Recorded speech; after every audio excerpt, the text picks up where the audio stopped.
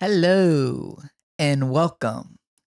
And finally, under a rock, where Brielle and Gerlin has come back to Avatar, The Last Airbender.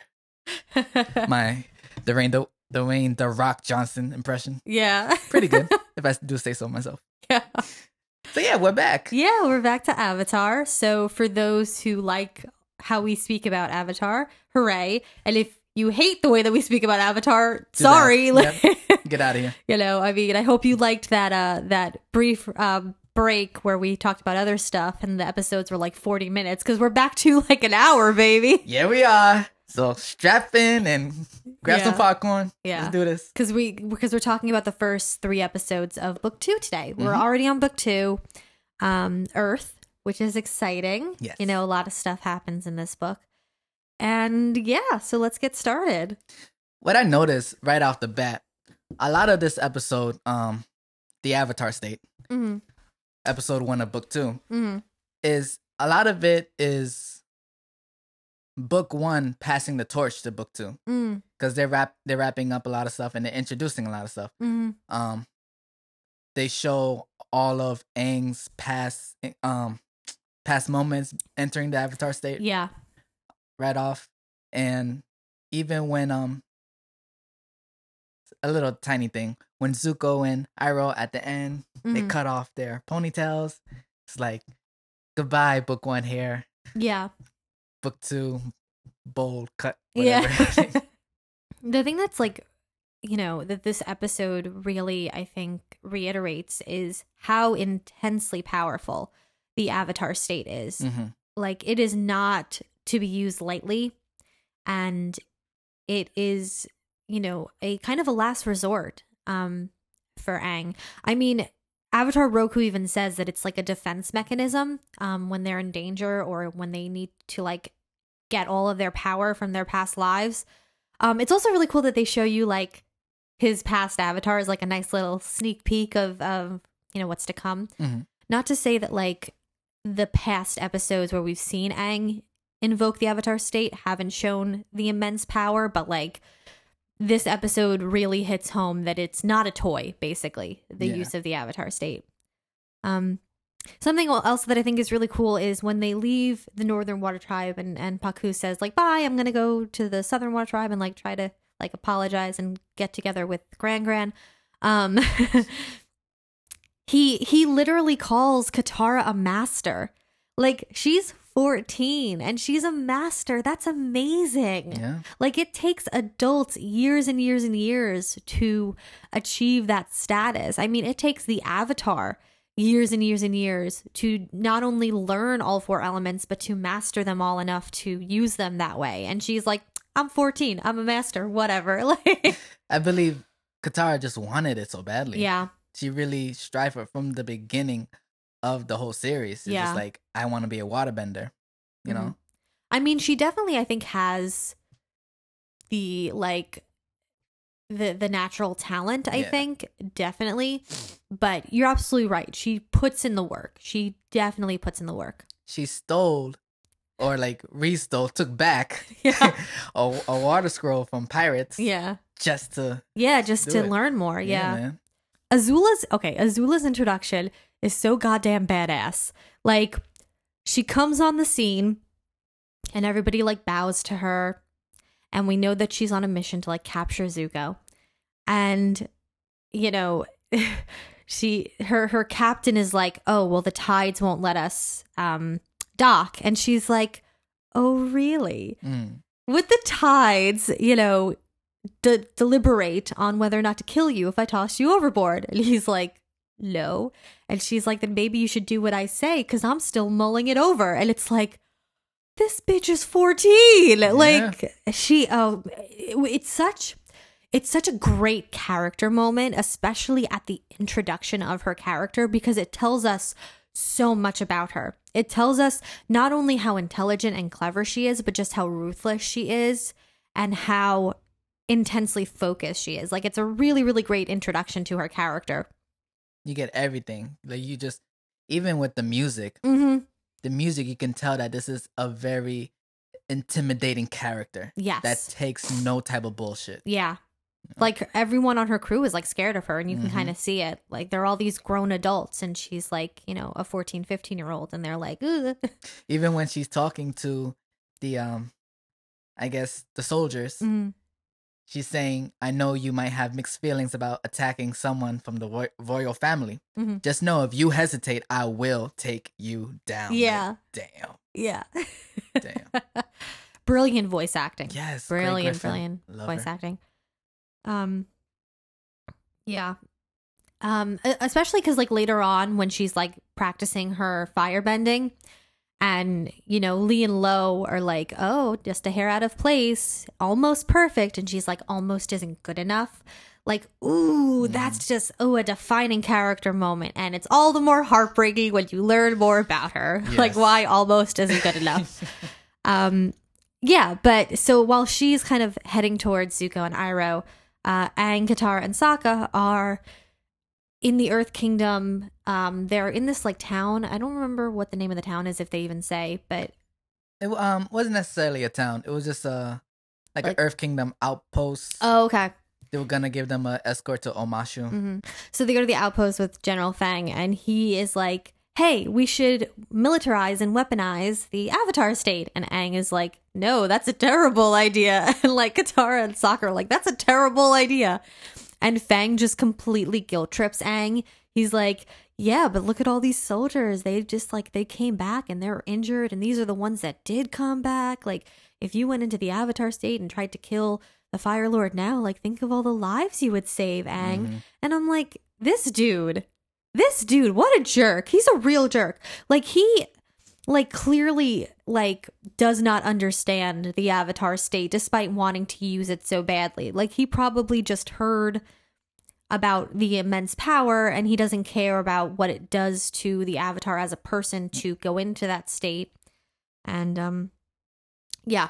That's all he cares about is the immense power. Yeah, that's all he cares about. Although I will say it's really funny to watch them like try to invoke the Avatar state and they give Aang the tea and he just gets hyper. It's like, nah, this is just caffeine. Yeah, it's just caffeine. But so it doesn't work, and Aang is basically like, I'm going to tell the general that I can't go into the Avatar state. It's not going to work. There's like a little moment of like a bait and switch where Fang is like, okay, sure, yeah, we won't do that. We won't invoke the Avatar state, but he's gonna, he's gonna.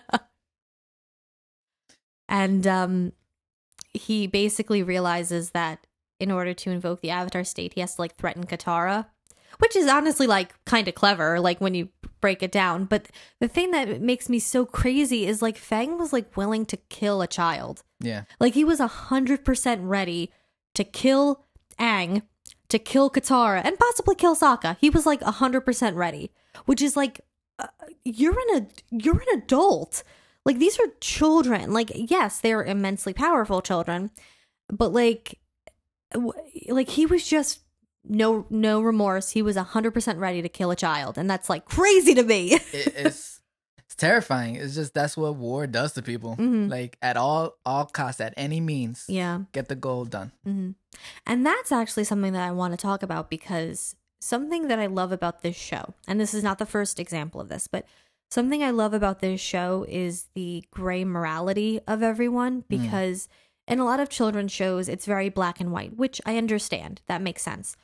But Avatar has always been very, very gray in its morality. It's never the Fire Nation versus everyone else. Fire Nation bad, everyone else good. Obviously, a lot of the Fire Nation is bad, but there are plenty of examples in the water tribes, in the earth kingdoms, not really the air nomads, just because we don't really like see them, but like in those other two like factions where there are terrible people who hurt others, people who exploit others, people who do the wrong thing. And there are people in the Fire Nation who do the good thing, who are victims, and I think it's so important that the show shows us that it shows us that even people who are on the good side, I say with air quotes, can be bad. I mean, Fang is an example of this. And later on we meet like the Dai Li and stuff. And so, war doesn't necessarily always have a good and a bad side. It's usually very muddled. And I think it's very brave of Avatar to try and do that. And they do it so well. Like they really do succeed, I think, at portraying a gray morality in a children's show. You know, it's really quite impressive. I was gonna bring that up for the third episode. I forgot Return to Amashu. When Aang returns Tom Tom to his parents. Yeah. He's there. He sits there for a little while, watching them reunite and be all loving. I could only imagine what's going through his head because he smiles. Yeah. Because at the end of the day, these are still Fire Nation, but they're still people. Yeah, exactly. So yeah, they do a great job mixing the gray. Yeah. So basically, Fang almost suffocates Katara. And he pushes Sokka out of the way basically, and Aang goes into the Avatar state and completely decimates that area. Like he just goes berserk, and Fang realizes maybe invoking the Avatar state is not the key to defeating the Fire Lord, especially now when Aang is still so inexperienced at using it. And then we get this. I feel like something that Aang should have gotten a long time ago, but since Roku's seen Aang going berserk, it's like maybe this is a good time to explain the Avatar state. Yeah, like thanks Roku. I think in book 1 that probably would have been a good time, but whatever. Yeah, I mean, he says it's time that you learn. Like, really, dude? Now? Yeah. But not any of the times we were just sailing over water with nothing else to do. Now, all right. he takes Aang on this very beautiful visual journey of all the avatars, explaining that the glow is all your past lives focusing their energy through you. Like that's powerful shit, man. Yeah. And we see all the avatars. We see Kyoshi, we see Kuruk, we see Yangcheng, and we see an unnamed Fire Nation avatar that's never named, but we see him. I assume it's the one before Roku. Like the one that the Firebender before Roku, so before Yang Chen. Yeah. I assume. Yeah. No, you're right. We just never got his name. Yeah. And then now we finally learn that if you are killed in Avatar state, the cycle ends. Yeah. This is the episode that brings that up. It's a very important piece of exposition that they put there, which I think is brilliant, that they drop it off in the first episode for you to just kind of mull over and like almost forget until the very, very end when everything happens in Ba Sing Se. Yeah. Brilliant. That's how you use exposition. That's how you do it right. You just put it there in the beginning and you let everyone simmer on it and think about it and like put it in the back of their mind, and then surprise, it was important. Like, you know. Yeah. So all that happens, and Aang and Katara and Sokka basically show the general why you don't mess with them, and they're like, do you still want guide to Amashu? And they're like, nah, we're good. Meanwhile, Zuko and Iroh are like kind of hiding out in this little hut, and Iroh brings in a bunch of shells. And the reason I bring this up is because Iroh's like, oh, these shells are so pretty. And then later on in book 3, when they go to the beach, Zuko gives May a shell, and he's like, this shell, don't girls like that? I think Zuko learned that from Iroh, and that's really cute. I never picked that up. I mean, who knows? But like, I just think that maybe he, like, in the back of his mind was like, Uncle Iroh said these are very pretty and worth something. I'll give one to May. I'm sure that was the connection. You know, anyway, Azula comes to them and she's like, oh, Father wants you back. Father, you know, not like misses you, but like Father kind of regrets the way he acted. He wants you back. Notice that Azula does not look at Zuko when she says that. Now, Azula, as we later learn, is very, very good at lying, and she has no issue lying. But I just think it's interesting that this one particular lie that she tells, she cannot look at Zuko when she says it. Maybe she wouldn't be able to say it with a straight face. I mean, yeah, that's like, possible. Father wants you back. Yeah. Sorry. Yeah. But also, I think, yeah, no, I just think that's really interesting that, like, she's able to lie so convincingly that, like, later on, Toph can't tell that she's lying, but, like, this particular lie she can't say to his face. Maybe for the reasons you say, you know, or maybe because like Zuko would be able to tell, or maybe because she wouldn't be able to handle seeing like the hope on Zuko's face, like it would hurt too much. Who knows? She tells them that Zuko's father wants him back, that his banishment is basically over, come to the boat. So Iroh is like, this is a trap. And Zuko's like, no, it's not, because he's a stupid 16-year-old. And so they go to the boat, and the like captain of the boat like lets it slip that they're prisoners, not guests. And Azula goes to shoot lightning, and Iroh grabs her hand and redirects it, and it's awesome. It's so cool. It's so cool.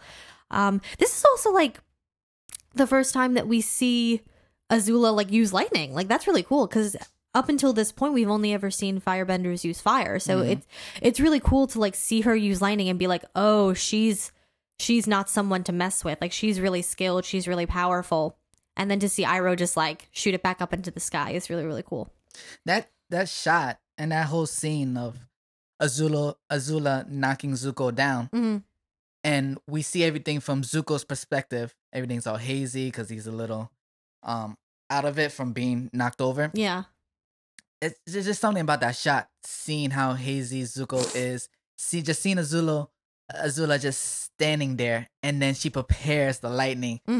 That whole, I don't know, it gives me chills. It's like she was really ready, like just to end Zuko's life then and there. Oh yeah. If it wasn't for Iroh, yeah, Zuko would not be here. Yeah. Oh yeah, she's ruthless. Also, something that's really cool about the fight with Azula is she doesn't like firebend at all. She's just like barely hitting him and like blocking and evading, while he's like putting all this energy out, using his firebending, using those cool like dagger things. That's so cool, man. Like he looks like he's holding a fire dagger. But yeah, like he is putting forth all this energy and like using his firebending, and she's not. She's like, whatever, dude. Like, let me just swerve out of the way. Like it's really, you see kind of the difference in their skill level. And you know, not that Zuko is a bad fighter or a bad firebender. We know he's not. But compared to her, he's just not at her level. Because Azula has better composure. She does. She has like complete control over her emotions right now. And as we know, as we later learn in book 2, that Zuko is constantly battling with good and evil inside him. So whenever he's angry, it's just like he's wild, missing swings, missing that. Yeah. Because as we later find out, like when he has better control over his emotions and he doesn't use anger and rage to fuel his firebending, he's better. Yes. With Azula, her like anger and her rage work with her firebending, but Zuko, he can't firebend that way. And so when he's kind of forced to, it doesn't work as well. Yeah. You know? And then basically, so they escape from Azula and they cut their hair because they're now fugitives. And it's a shedding of their honor. It's a shedding of their heritage. It's so symbolic to like look at the shot of the hair in the water like floating away. And I think while the show has been setting up Zuko's redemption since the very first episode, this moment when they cut their hair, that I think is the moment that the redemption arc starts. Like that is the moment, you know, because he's no longer like Prince Zuko. New beginnings. Yeah, he's Lee. You know, he is someone else now. And I think this is the moment that we see the redemption arc really kick in and really start. Like, it's this point, you know. I agree. Also, like, good for Iroh. Like, he's willing to, you know, be with Zuko no matter what, which is, like, sweet. And he even kind of mentions that when in the very beginning, I'm not sure exactly what Zuko said, but it said something along the lines of, I want my father to love me or something like that. And Iroh goes, I love you. Like, so you should listen to me because I want the best for you. You think your father, I love you. Yeah. I thought that was very telling. Yeah. Well, Iroh does love Zuko, and we've seen that. This episode is also the first time that we see Sokka with his hair down. Whoo, Sokka with his hair down. Next episode. What Look, hey, he's cute with his hair down. He really is. All right. He's cute with his hair down. I'll give you that. Yeah, but I think this is a good, first episode to like kickstart you into the new season, you know? Yeah. All right. Oh, and then another passing of the torch moment that I missed that you reminded me of was when they left the Northern Water Tribe, when they left Paku. Yeah. We went from blue to all the blue waterbenders to all the green earthbenders. Like passing like, all right, this is book 2 now. Yeah. Earthbending. That's true, yeah. It's just a complete visual color shift, you know? Yeah, that is cool. Okay, on to the second episode. The Cave of Two Lovers. Yes. I did not realize this episode was so... I did not realize that this episode was so soon in the season. I thought it was later. I didn't realize it was the second episode. I was pumped. I was like, yeah! Secret tunnel! Secret tunnel! I was watching it and my mom was in the other room like listening to the episode. And I was like, Mom, you're missing it. This is like the best episode. Mom, it has an absolute bop. Mom. The music is very good. It's a fun episode. So this episode starts with like Aang and Katara and Sokka like chilling in a lake or river. They're just like practicing their water bending. One thing I want to like mention, those tattoos must have hurt. Like I feel bad for Aang. They probably did like the old fashioned way too, like where they like hit like a nail, not like a nail, but like a needle into his skin. Yeah. Ouch. Yeah. And he got it like all down his back on his spine. And that's the like worst place. Yeah, he's a tough kid. He is a really tough kid. I mean, he is the Avatar. That is true. That is true. I mean, who's to say that they have like similar tattooing practices? But I imagine that they do. Ouch, man. Yeah. All on his like feet and his hand. Ouch, man. Anyway, so they're chilling in a river and they come across a bunch of nomads, and the nomads explain that in order to get to Omashu, they have two options. They can either fly or they can go through the mountains. And this episode has that meme that I absolutely love, which is like, you know what? We're going to go with this plan, with plan A. We'll be fine. And then it cuts to, wah! Like everything bad happening. And then it cuts to, okay, so we're going to go with plan B. Like, I love that meme so much. I love it. I love that this episode does that. It's a classic. This episode is also like, everybody's an idiot in this episode. And I just love that. Like, everyone is so stupid in this episode.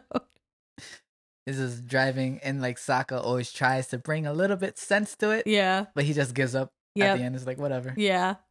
Well, I mean, that's Sokka. Sokka, despite being like the comic relief, Sokka is, I think, the most serious. But I think something that's so amazing is that throughout the series, I think Sokka definitely like gets a bit less serious. Like, something that struck me about this episode, having like watching it again after having watched it in that huge like binge like, you know, a couple of months ago, is Sokka is like, no rainbows when they're telling the story. But later on when he like meets Piondo and he paints the picture, he draws a rainbow.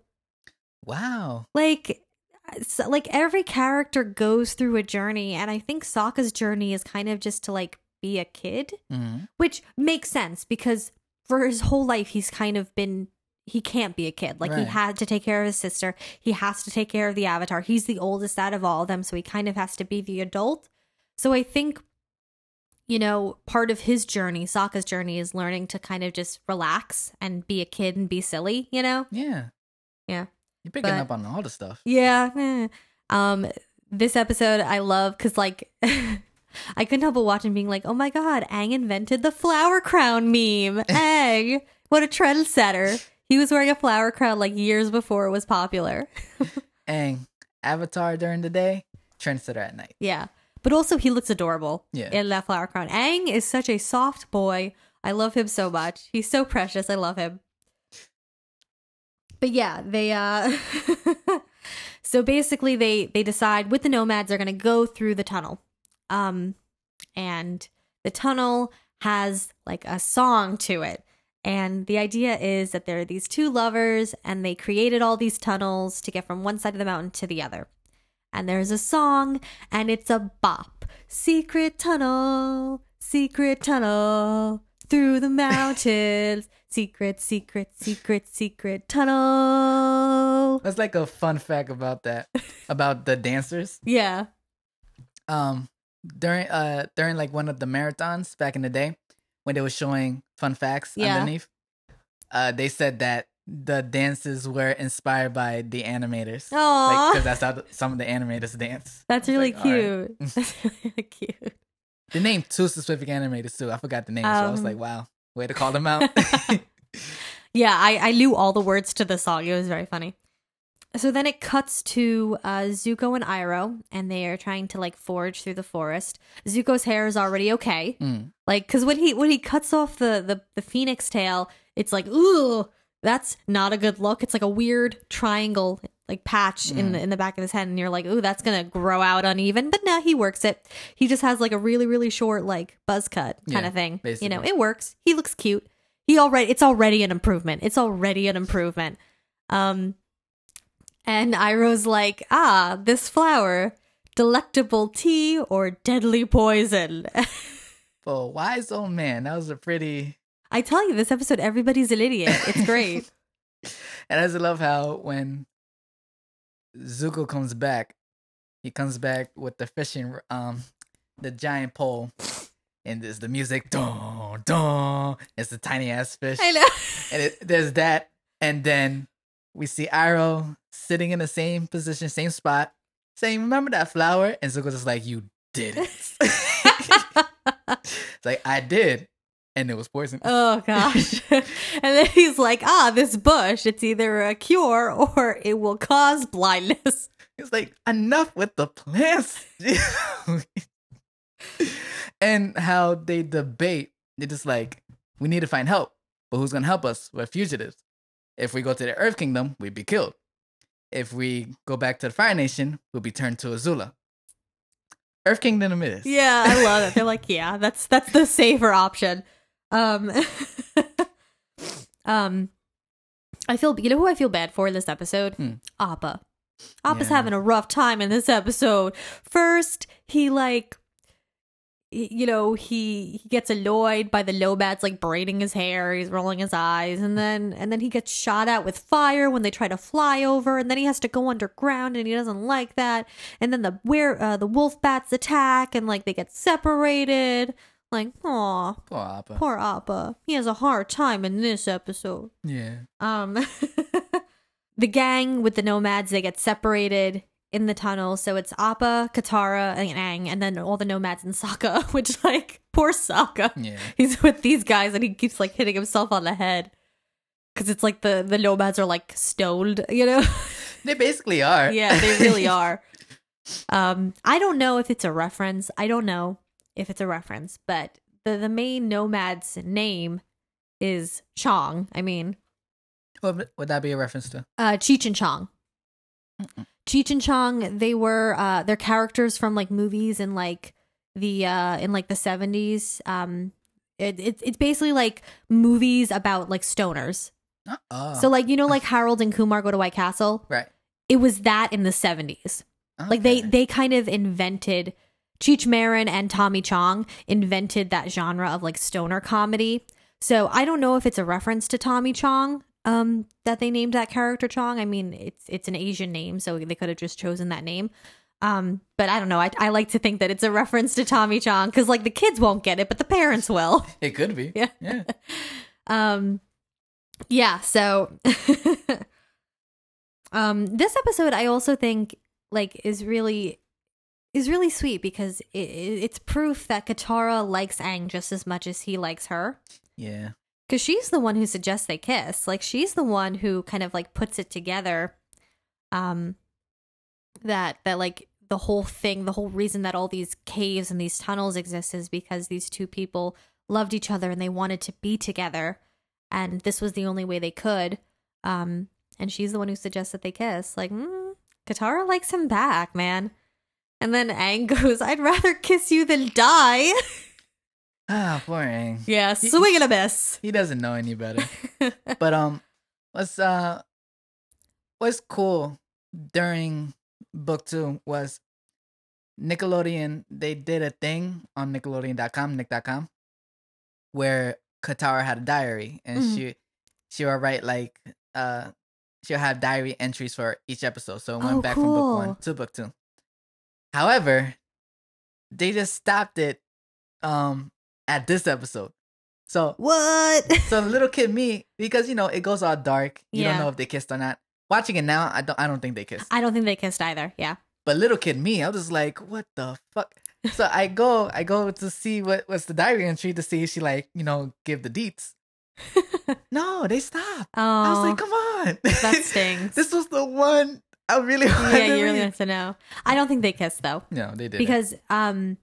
Because thematically, it makes their kiss on I think like Day of the Black Sun more important if that's their first kiss. Yeah.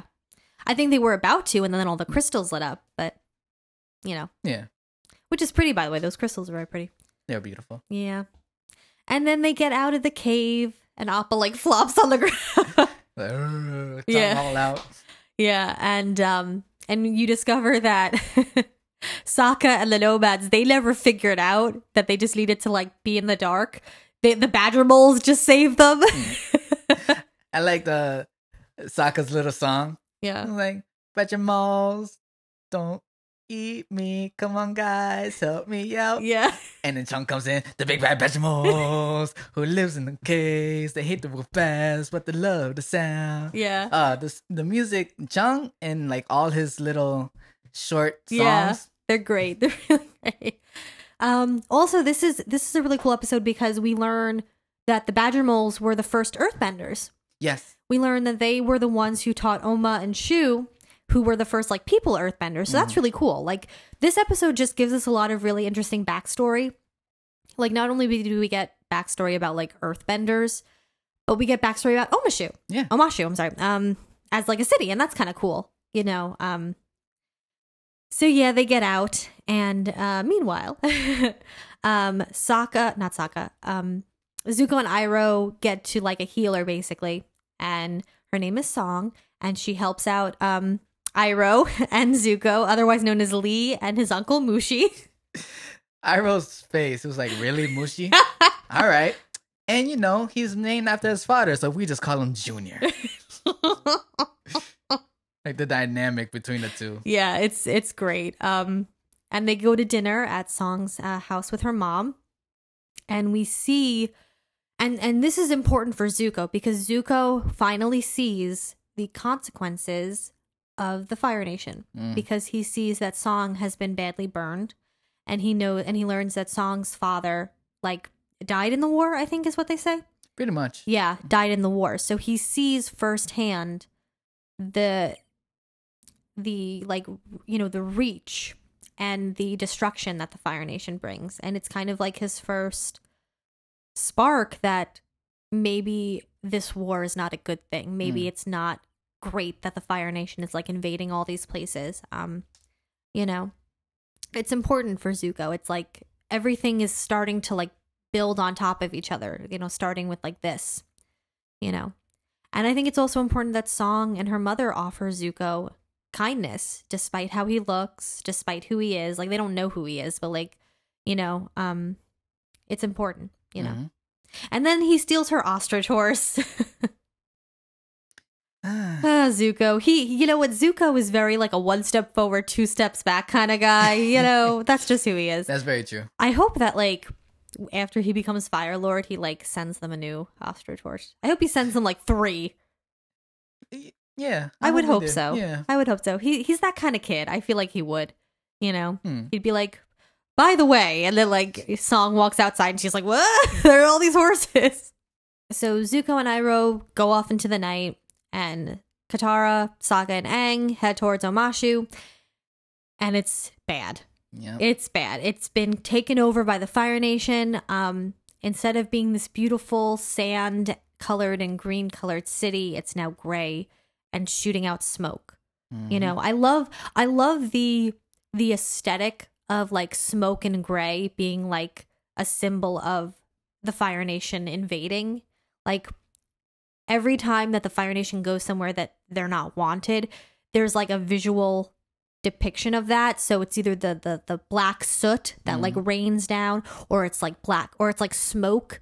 Like when they're running from the Fire Nation into the tunnel, they see the smoke in the distance. Like I love those visual reminders of like the danger that the Fire Nation is. And you know, so yeah, Omashu is not doing well, but Aang says that they have to go find Boomy because he has to be his earthbending teacher.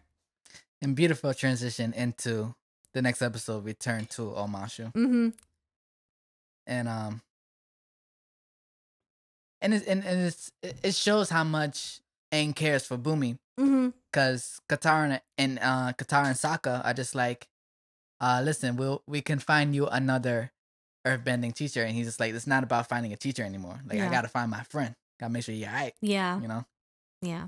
Because Boomy's kind of like all he has right now. Yeah. At least from his old life. Yeah. And so instead of going into the city as Pippin Patalopsicopoulos III and his family, they go through the sewers. Poor Sokka. Just covered in sewage. Yeah, like Aang is like blowing it back with like wind, and Katara is like moving it, and he's just like getting like facefuls and facefuls. I mean, one of them could have helped him out. Yeah, they could have. They didn't, but they could have. And then they get out, and he has like a pentapus stuck to him, which are so cute. They're like little like squishy octopuses. They're so cute. They're adorable. They're really, really cute. And and I love this episode because like it just shows, I think, you know, how like easy it is to persuade people about things, because the guards come and Katara's like, oh yeah, he's sick, he has pentapox, and the guy's like, I think my cousin died of that.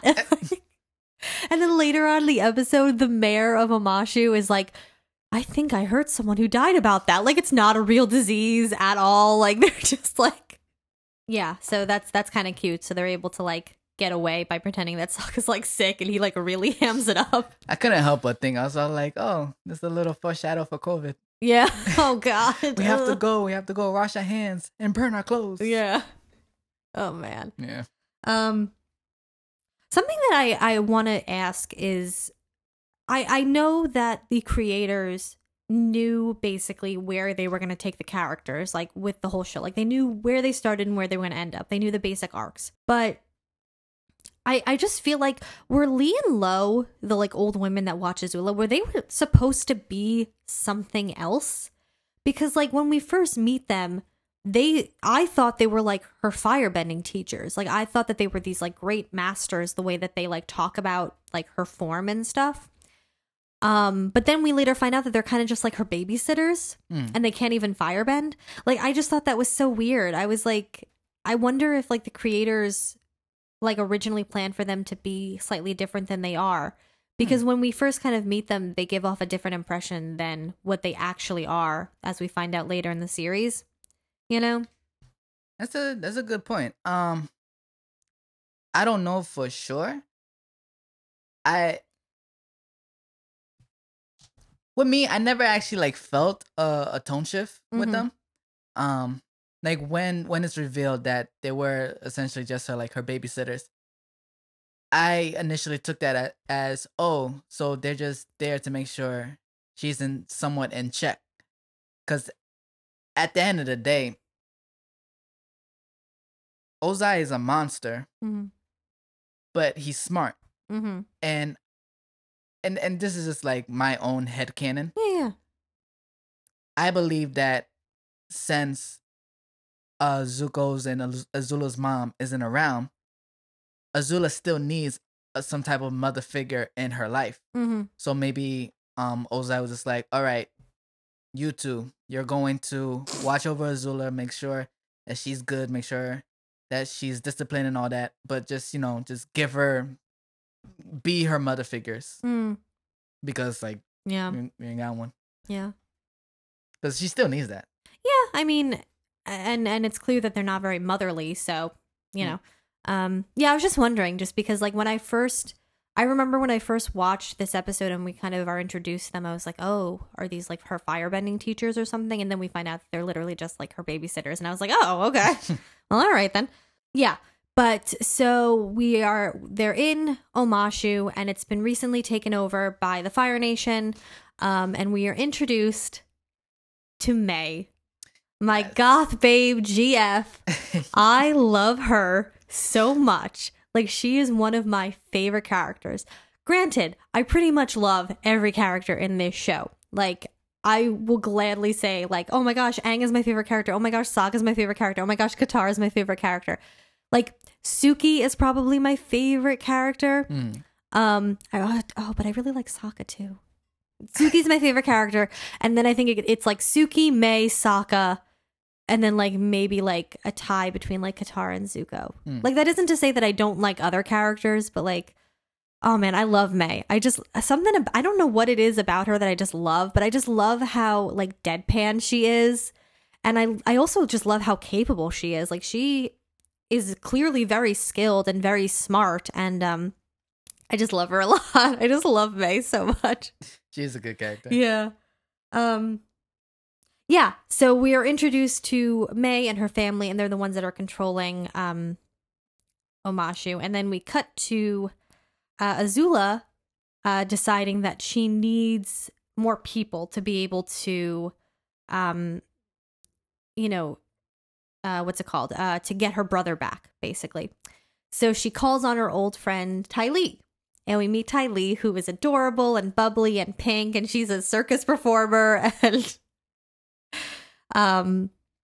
And we start to see like Azula's dynamic with her friends, and it's a very interesting one because Ty Lee's like, well, I'm happy in the circus. I don't want to leave. Thanks for coming. Bye. And Azula's like, oh no, I'm going to stay and watch your show. And like you see Ty Lee like falter, and it's like, oh man, what's gonna happen? Azula basically, by order of being like the princess and in charge, she basically commands the circus to be like dangerous, like set the net on fire, let loose all the animals. Meanwhile, Ty Lee's like 40 feet in the air, balancing on like a pole.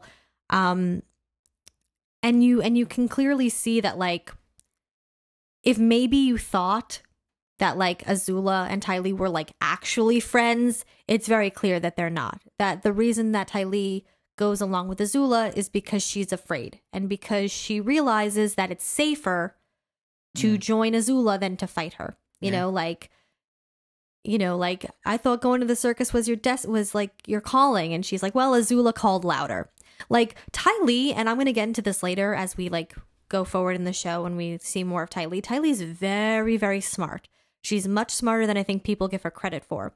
I think her and Mei have a very acute sense of self-preservation where they realize that like it's better to just go along with Azula than try to fight her. I'm sure in the beginning of their friendship when they were kids, they had to learn that lesson the hard way, that like you don't argue against Azula, you don't fight against Azula, because stuff can happen. You can die at a circus, Yeah, Azula is definitely terrifying. Yeah.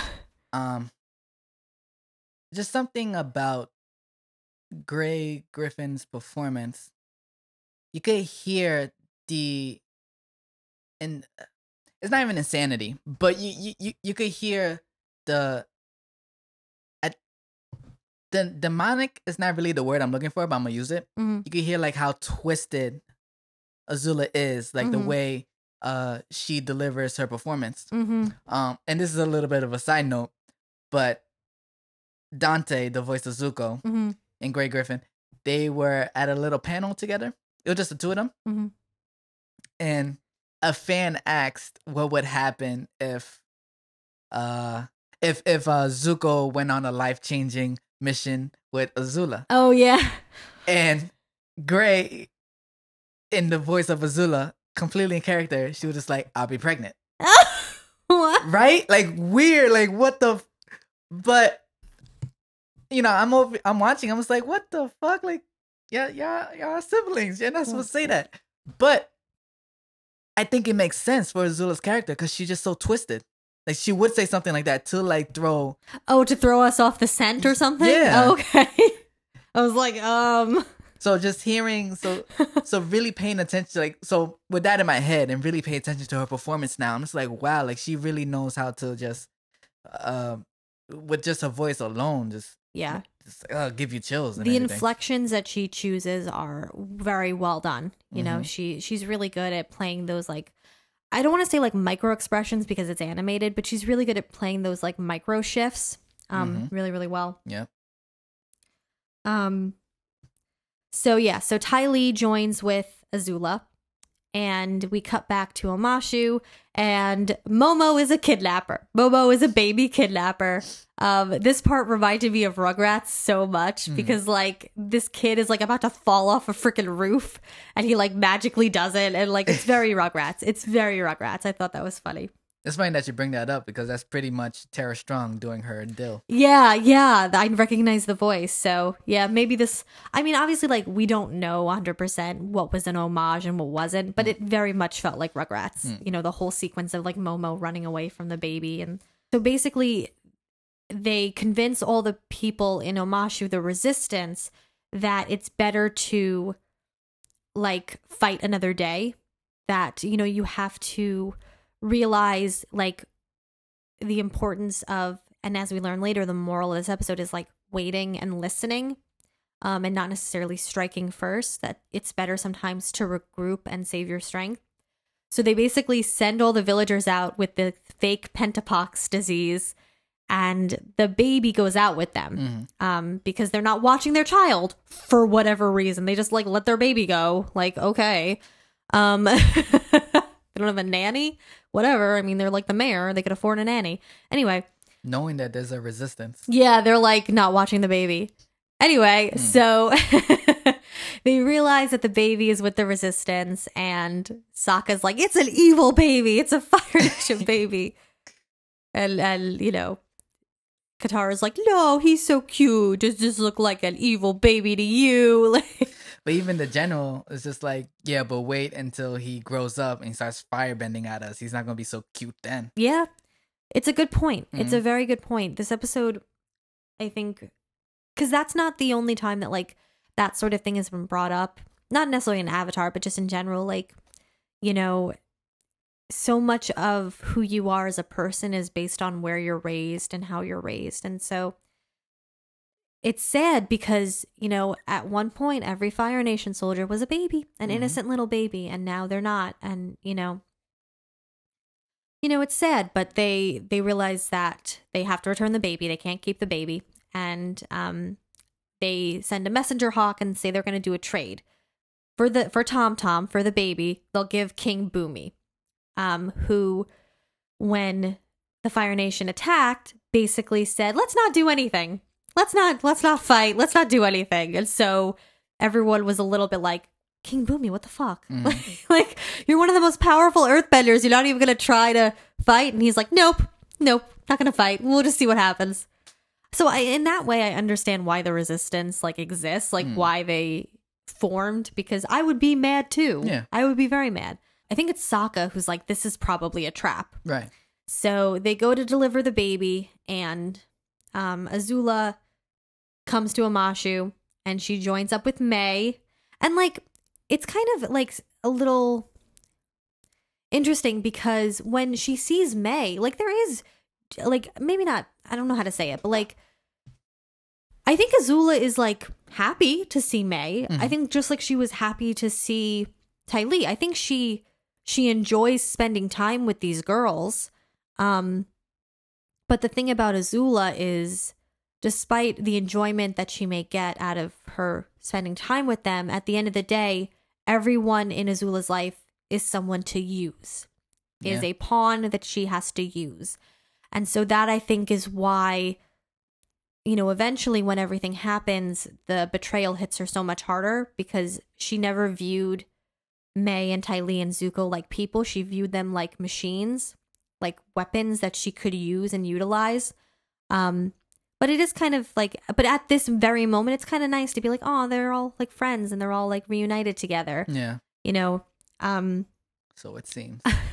I love that May is like, are you here to kill me? Oh, like, man. Please do. Yeah. But then she sees Ty Lee and they hug and it's cute.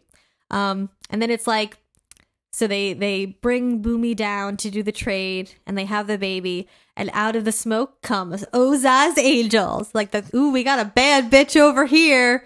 These girls are back in action. They're ready to take some names and kick ass. Oh my God.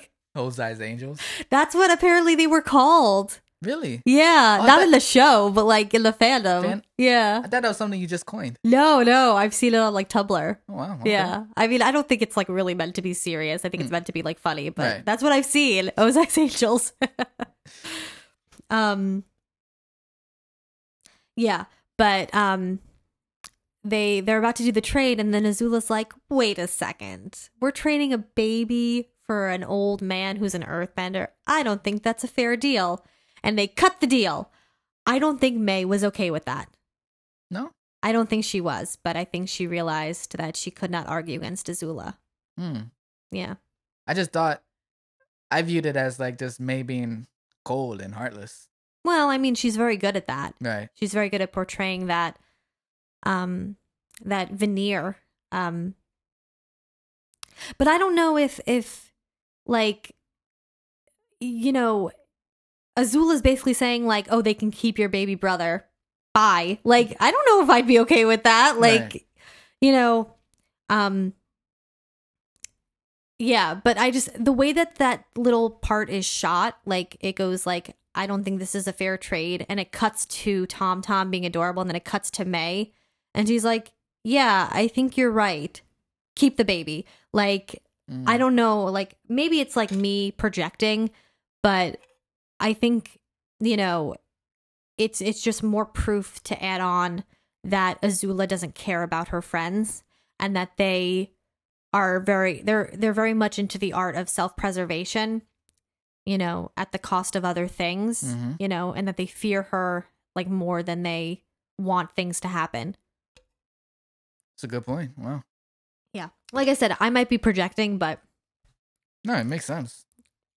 You know, I think that moment was the moment for May that like the in the circus moment was for Ty Lee. That like Azula doesn't care about you. She's just here to use you. Are you going to accept, or are you going to try and fight her? What's it going to be? And they both chose to accept because it was safer. Yeah. Yeah. But yeah, so they call off the deal and a fight. It's a fight now. And we see like May using her knives, and she's like so cool with those knives. And, you know, we see like Ty Lee, like, you know, doing all these cool flips and kicks and fighting. And something that I really like about the show is they never like portray non-benders as like weak or unable to fight.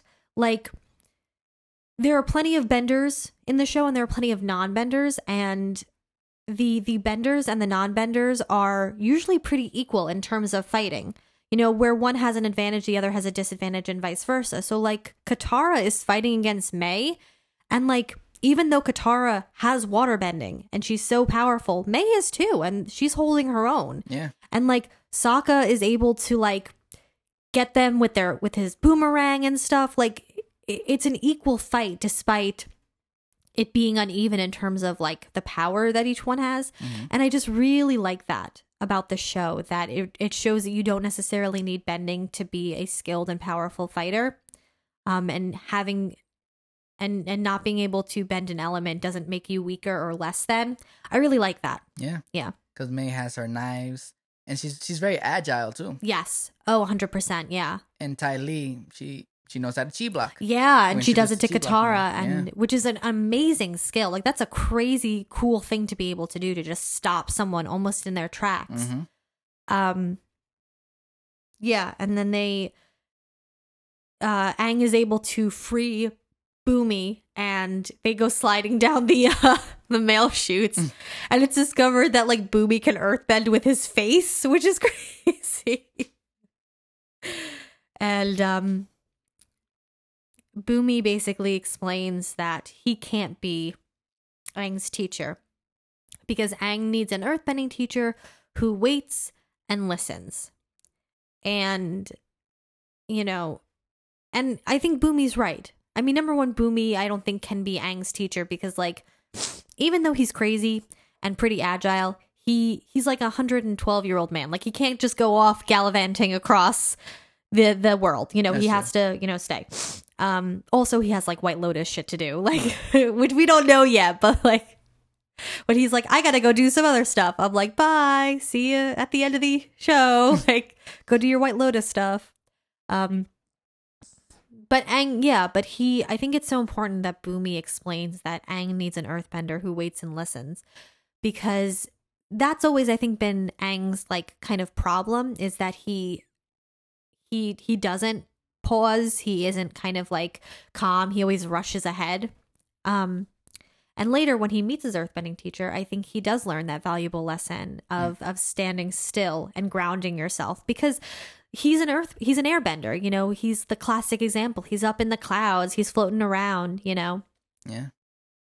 It's a complete contrast to what he's naturally used to doing. Exactly, yeah. I also think it's funny that, like, he's like, well, there are 3 types of Jing. Positive Jing, negative Jing, neutral Jing. And he's like, actually, there's 37 types of Jing. But, like, let's just focus on the the 3. And then so they say goodbye to Bumi, and Aang returns Tom Tom. He returns their baby, which is sweet because Aang's a good boy. And like you said, he sees that at the end of the day, even though they're Fire Nation, they're just people. They're people with a baby who were afraid for their child, and now they have their child back.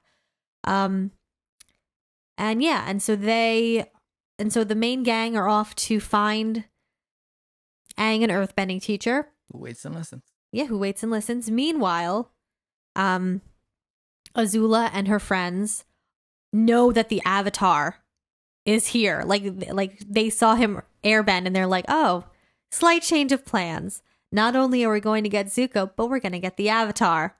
And then Ty Lee is like, ooh, May, Zuko. Showing that they had, like, a little fling. They had a thing before. Yeah. All in all, a good start to a season, a good start to the book. We're introduced to the main antagonists of this season. We're introduced to the main, like, goal of this season, which is Aang has to learn earthbending while also avoiding Azula. Meanwhile, Zuko is going through his redemption, Yeah. Avatar, The Last Airbender is so good at setting things up. Oh yeah. Oh yeah. All of the way all the books open is, like, it's just always so great. Mm-hmm. Yeah. Makes me excited. Yeah, right. And just one little thing. The chase scene when Azula was chasing Bumi and Aang was incredible. Like, yeah, when they're on the mail shoots. Mm-hmm. Yeah. It's so well choreographed. Mm-hmm. How they go under the, I don't know what you would call it, the railings things. Mm-hmm. And then Aang knocks it down. Azula goes through it. Yeah. Seemingly she got caught. And then she just, like, kicks out right up. I like how it wasn't even, like, head first here. It was like she was on her back.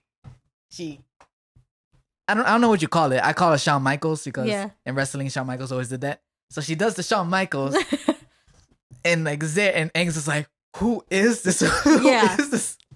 Like, honestly, and I like how Bumi, you can't even tell that Bumi can earthbend from Azula's perspective.